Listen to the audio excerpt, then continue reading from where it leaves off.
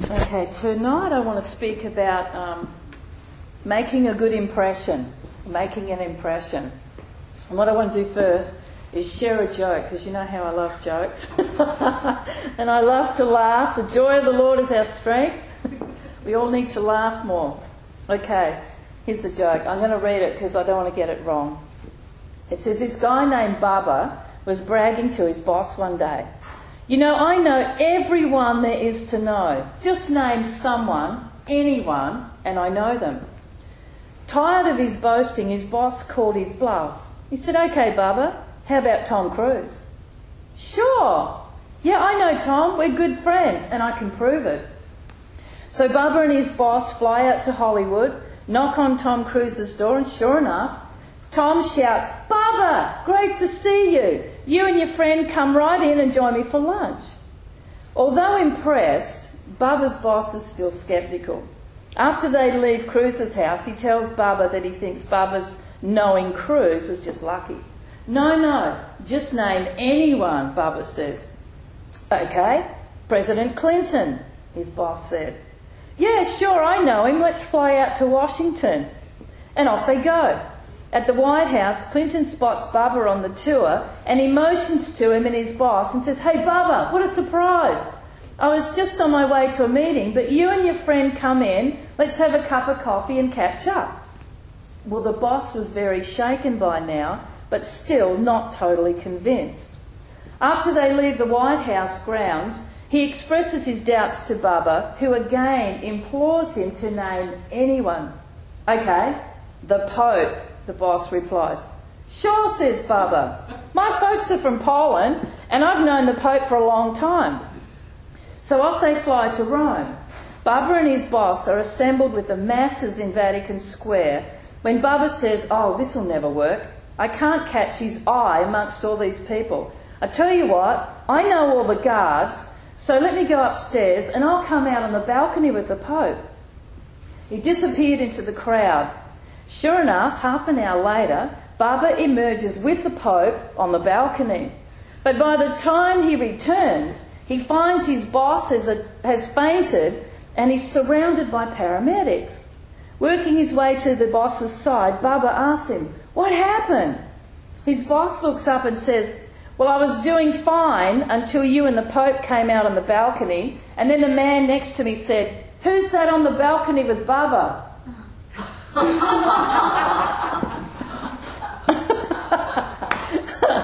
See, Bubba obviously made an impression on people. It's just a joke. But I'm trying to make a point here. You know, we are all trying to make an impression on people. Whether we like it or not, we are all trying to impress either ourselves or someone else. You know, if a guy gets a new girlfriend or the girlfriend gets a new boyfriend or whatever, they take them to the parents and they're trying to impress them. Little kids will go, Mummy, look at this. Daddy, look at me. Look how high I can jump. Mummy, look what I drew. Look what I made for you. And you're always trying to make an impression. You know, there's probably people sitting in this room and you've tried to make an impression on a parent all your life. It may have worked, it may not. But we're all trying to make impressions. So what I want to speak about, if I have a title, it's How to Impress God. How to impress God. Of course, the first thing you can do to impress God is say yes to Jesus. That's an obvious, that's a given. But the next thing is faith. Okay? The scriptures say faith pleases God. Faith pleases God. And we need to have an element of expectation always in our lives. Sometimes we may not feel we have faith, but an aspect of faith is expectation. So we need to sort of almost make ourselves expect the good, not the bad. We need to expect or anticipate good things. Expectation is a confident belief or a strong hope that something will happen. Now, Joe, you were just having a negative expectation, but after we pray, we believe for positive expectation. Something good is going to happen. And we need to be like that. Something good is going to happen. Not something negative, not impending doom, regardless of what the world says, no matter what the media says. We need to expect something good to happen. Because the Bible said, I give you a future and a hope. The Lord gives hope to his people. So we need to be expecting and anticipating, waiting expectantly for good things to happen. So how do we impress God? How do we impress him? Let's go over to Matthew chapter 8. I just want to share a few brief examples in Matthew chapter 8. You know that simple faith impresses God. Simple faith. Just not trying to figure everything out, but just simply believing his word. Simply believing that God is good. Simply believing that he's faithful and true. In Matthew chapter 8, this is the story of the centurion. And he's come to the Lord, and in verse 5 it says, Jesus had entered Capernaum, and a centurion came to him, pleading with him, saying, Lord, my servant's lying at home paralysed, dreadfully tormented. And Jesus said to him, I'll come and heal him. And the centurion answered and said, Lord, I'm not worthy that you should come under my roof, but only speak a word, and my servant will be healed. See, this impressed Jesus. This impressed him. This simple faith. Just speak the word. You don't even have to come to my house and lay hands on this man. I simply believe that if you speak the word, that there's power in that word, and healing will come into my servant. And this really impressed Jesus. In verse 10 it says, when Jesus heard it, he marvelled. He marvelled. Does Jesus marvel at our faith? He marvelled. And he said to those who followed, assuredly I say to you, I have not found such great faith, not even in Israel. That is powerful. He's basically saying, this man, this Gentile, has great faith. I can't even find this faith in Israel. He's saying, look at this man with his simple belief in me. It impressed the Lord. He marvelled. I'd love the word to say that he marvelled at our faith. He marvelled how we just simply believed his word. We simply believe his word. He expected healing. See that? The expectation was there. He said, if you just speak the word, I know he'll be healed. He expected it. We need to have that expectation on the inside. I know if God said it, he'll do it. I know if he says it, it'll happen. And just simply believe him. He said, here is this man, this Gentile, and he's believing, and yet these religious, pious, legalistic Jewish people, the leaders who knew the word, were not impressed with Jesus. They were not impressed with him as the Messiah. They just saw him as a man. But this man, he had great expectations. Let's go over to Mark chapter 5. Expectation is a key to receiving things from God, but even greater than that, for impressing him. In Mark chapter 5, how do we impress God? We can impress him by our persistence. You know, I was sharing about how I made 4 phone calls the other day to get a breakthrough in this situation, which looked impossible. And after the 3rd time, I thought, I cannot ring anymore. I can't make this call because I'm sure nothing's going to come of it. You know, in my mind, I was thinking nothing can come of it. In the natural, nothing could come of it. But I expected deep down on the inside that God was going to do something. And so I made that call. And guess what?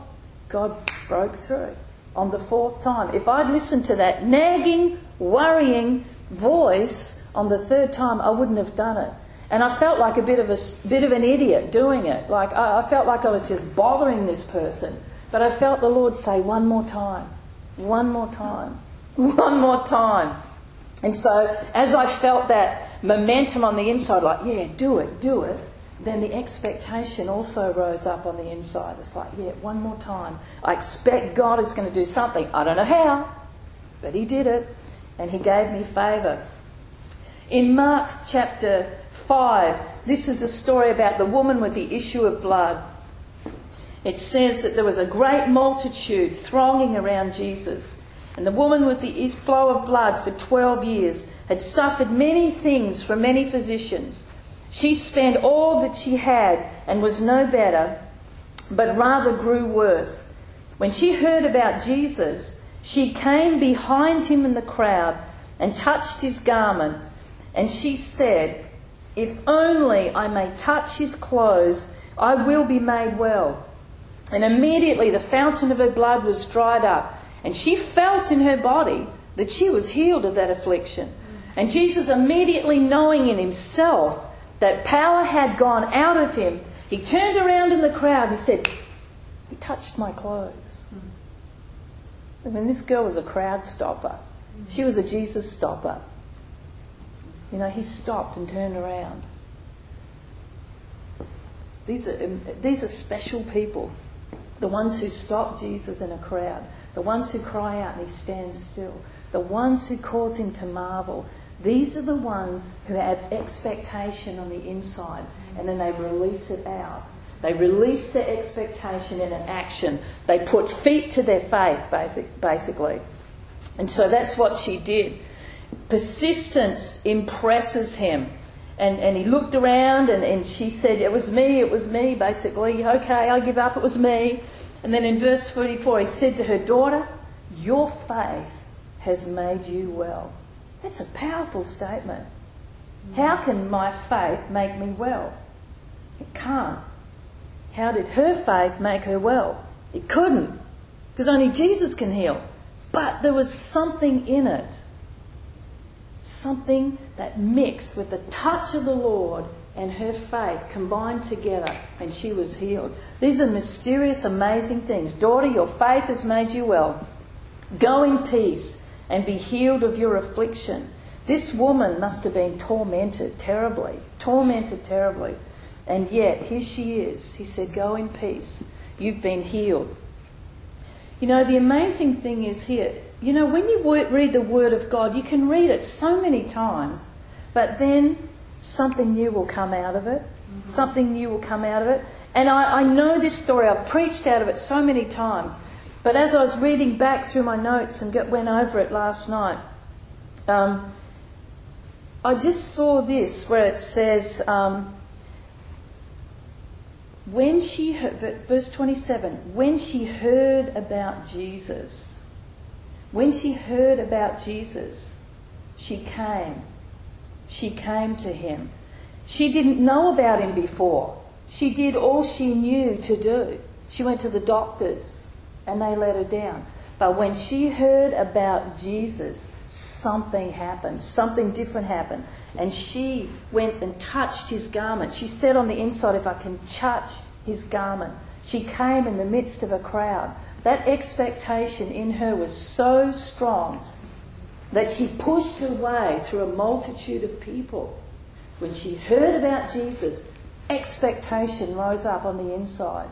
For 12 years she'd been going to physicians, running out of money. And then she's at this point. All her hope was probably gone.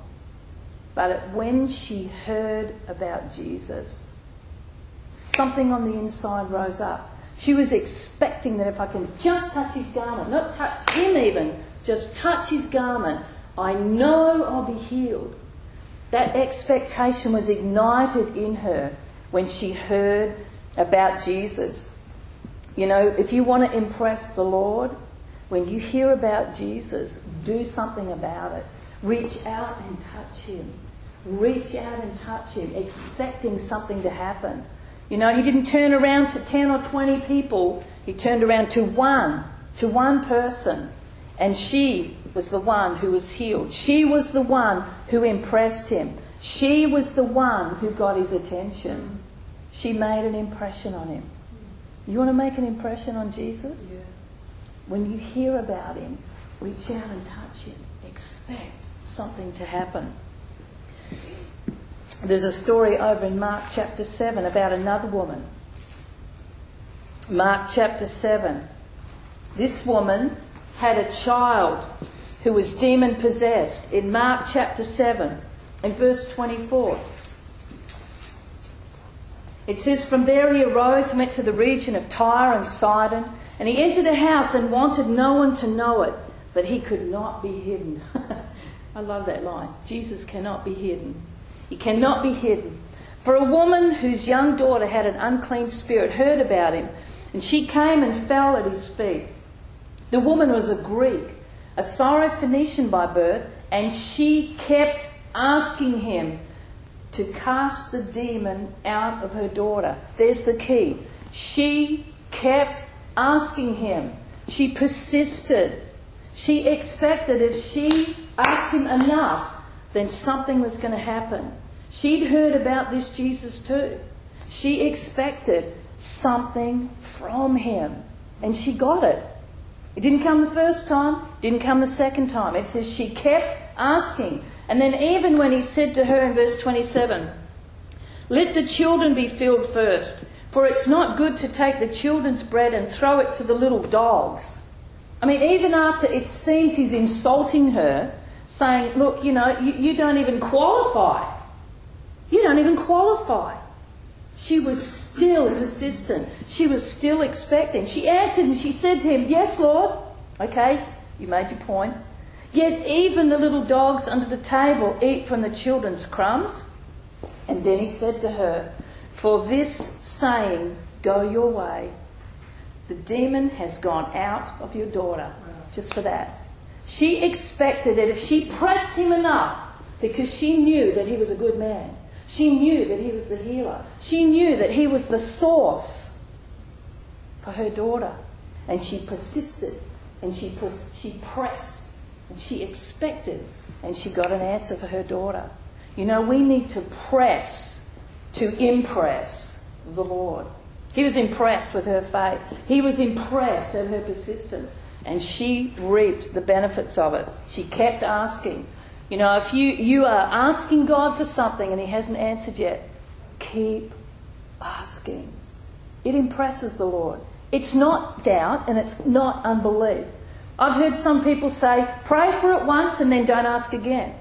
But I see many, many times throughout the Bible that people ask and keep on asking. They knock and they keep on knocking. They press and they keep on pressing. They seek and they pursue and they persist.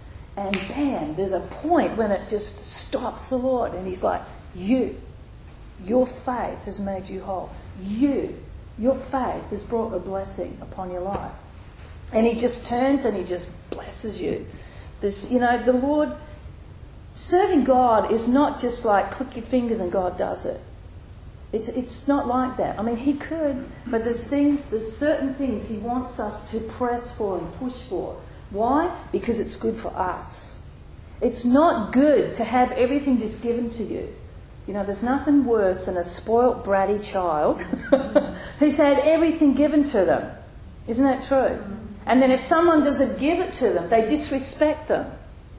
And they're rude and they're arrogant and they're obnoxious.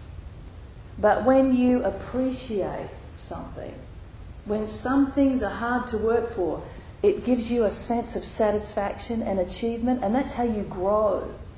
You know, that's how you grow. In Luke chapter 10, impressing the Lord. Luke chapter 10, verse 38. This is a classic passage about Martha and Mary.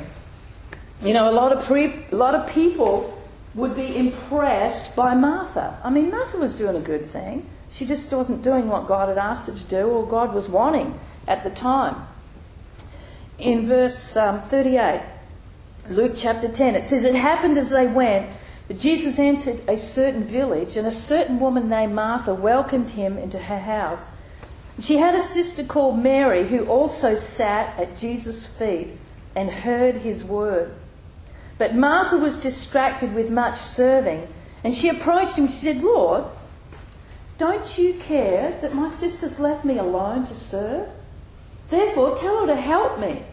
And Jesus answered and said to her, Martha, Martha, you are worried and troubled about many things, but one thing is needed, and Mary has chosen that good part which cannot be taken from her, or will not be taken from her. You know, basically Jesus is saying here, you know, Mary, she got it. Mary got it. She realised that Jesus was there, and it was not time to be running around doing things. It was time to sit at his feet. And you know how I was just saying a few minutes ago how sometimes you read things over and over and then you see something new? I just saw something new as I was reading it then. This jumped out at me. Verse 39. She sat at his feet and heard his word. She heard his word. Sometimes we can't hear from God because we're doing a Martha thing. We're too busy doing things, like we can be task oriented. Like some of us are sometimes. We're so busy doing things for God and we think we can't hear from him. And we can't unless we sit at his feet and expect to hear from him. Unless we prioritise. What did Martha say? She said to Jesus, "Don't you care? Don't you care?" And she said, "I'm doing all the work." And then she said, "Make her help me." She was basically accusing Mary of being lazy.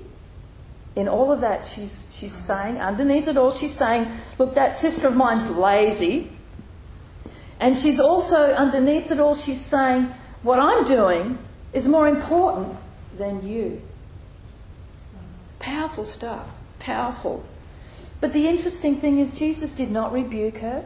He didn't say what you're doing is not good, because it was good. It just wasn't good for that particular moment in time. He's saying it's about priorities. He said, I am impressed by Mary because she is prioritising correctly. The priority was to sit and to hear, to sit at the feet of Jesus, not to do these things at the time. He didn't rebuke her activity, but he rebuked her priority. Mary impressed Jesus because she just wanted to be with him. She knew that her time with him was very short. You know, times that we have with the Lord, really, even though we have access to God 24/7, the time that we really have with him is quite short. It's very precious. And we need to get our priorities right. You know, the other stuff, sometimes the assignments can wait. Sometimes, you know, the kids can wait. Sometimes these things can wait. And we just need to sit at his feet and hear his word. Just hear his word. This impresses the Lord. Back in Luke chapter 7, a couple of pages back, a story of another woman. What's this with all these women? It was not my intention. It just happened that way. In Luke chapter 7, see, Mary, when she sat at Jesus' feet, she was expecting to hear from him. She was expecting something from him. Whereas Martha wasn't. She was out in the kitchen. What was she expecting? Maybe she was expecting praise, and that's why she was so upset. I'm working hard here. Was she expecting Jesus to say, oh, Martha, you just cooked the best schnitzel, whatever? You know, was he just saying, like, you're the best cook in town? You work so hard? What was she expecting? And her expectations were dashed. Interesting. In Luke chapter 7, in verse 36, one of the Pharisees asked Jesus to eat with him. He went to the Pharisee's house and sat down to eat. Behold, a woman in the city who was a sinner, when she knew that Jesus sat at the table in the Pharisee's house, brought an alabaster flask of fragrant oil and stood at his feet behind him, weeping. And she began to wash his feet with her tears. She wiped them with the hair of her head, and she kissed his feet and anointed them with fragrant oil. See, she came to give to him. She came just to give to him. She came to worship him. I don't know what she was expecting from him. Was she expecting anything in return? It doesn't really say. But she received forgiveness. She received salvation. She received. Sometimes you receive things even when you're not expecting them. You know, when you give, you will get back. When you worship, you will receive back.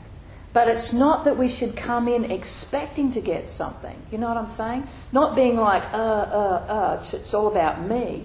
When we come and we give to the Lord and we impress Him, it's just a natural outflowing of the character of God, the nature of the Father who loves us, to heap back upon us the good things that we have need of. And as she gave her worship to Him, as she gave in tears of repentance at His feet, as she kissed His feet and anointed Him with oil, He gave back to her forgiveness and cleansing.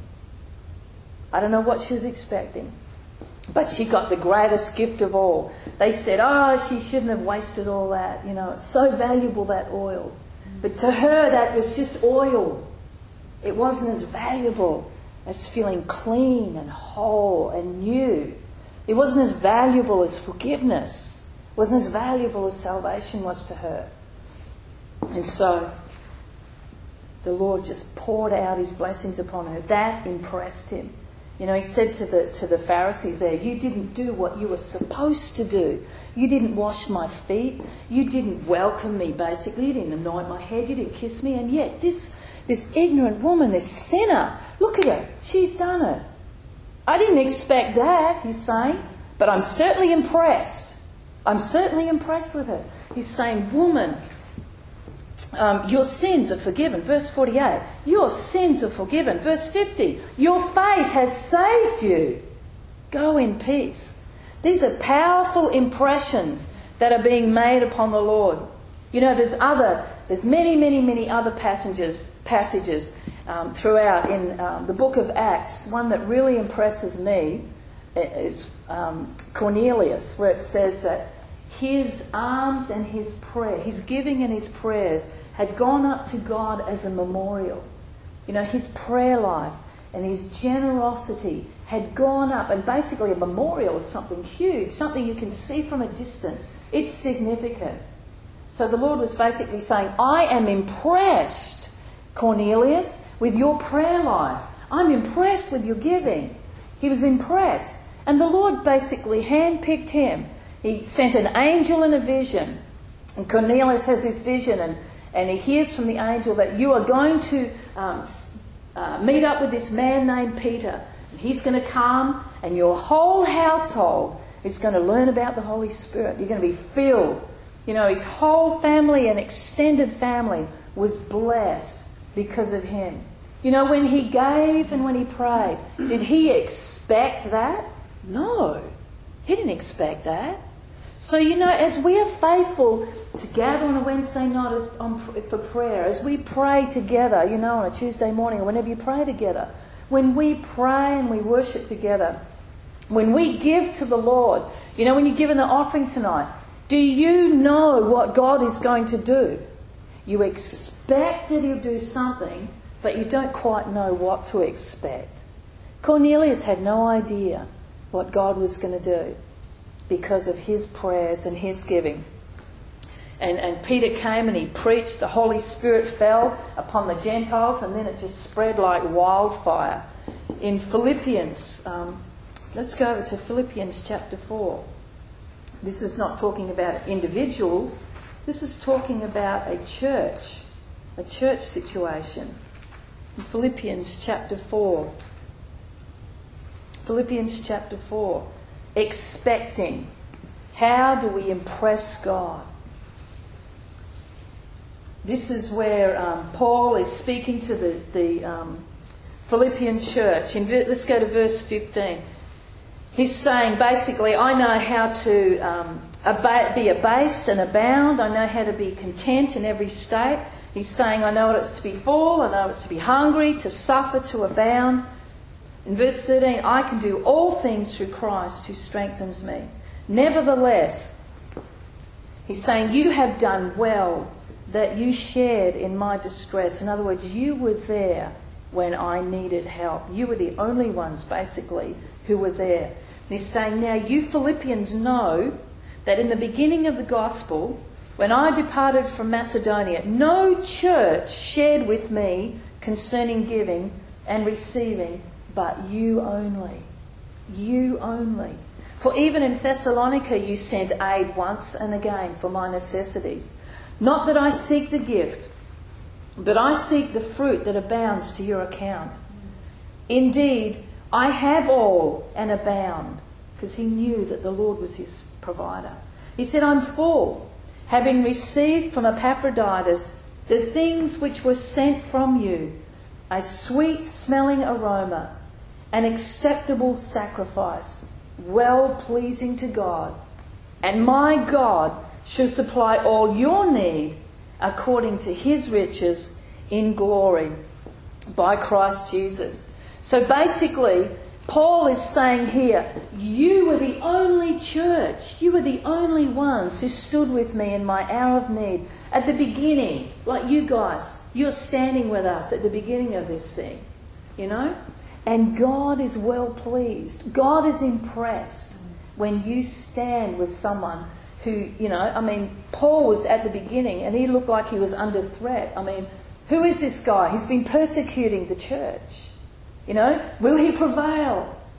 And this church basically invested in him. They believed in him. They believed God was with him. And he's saying, you are the only ones who gave. And he was saying, I wasn't looking for the gift, but I was looking for the blessing that was going to come upon you. And he's basically saying now, you can expect the blessing.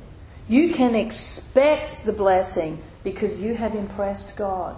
You have impressed him so much that it's a sweet-smelling aroma, an acceptable sacrifice, well-pleasing to God. Well-pleasing to God. And he's saying, because you've done this, you can expect that God will supply all your need according to his riches in glory, his boundless riches in glory. He's basically saying you can expect not to be needy because of your generosity. God will supply all your needs. You have impressed him.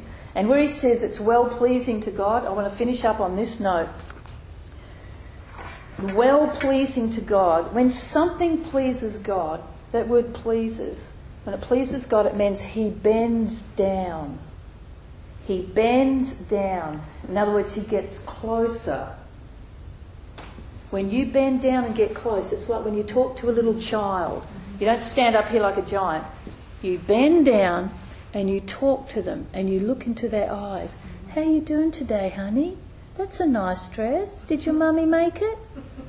And that kid feels like the most important person on the planet. And when you please God, when you impress him by your expectation, by your simple faith, by your right heart attitude, by a generous spirit, then God bends down. He gets close to you. He looks into your eye. He pays full attention to you. And he gives you incredible favour.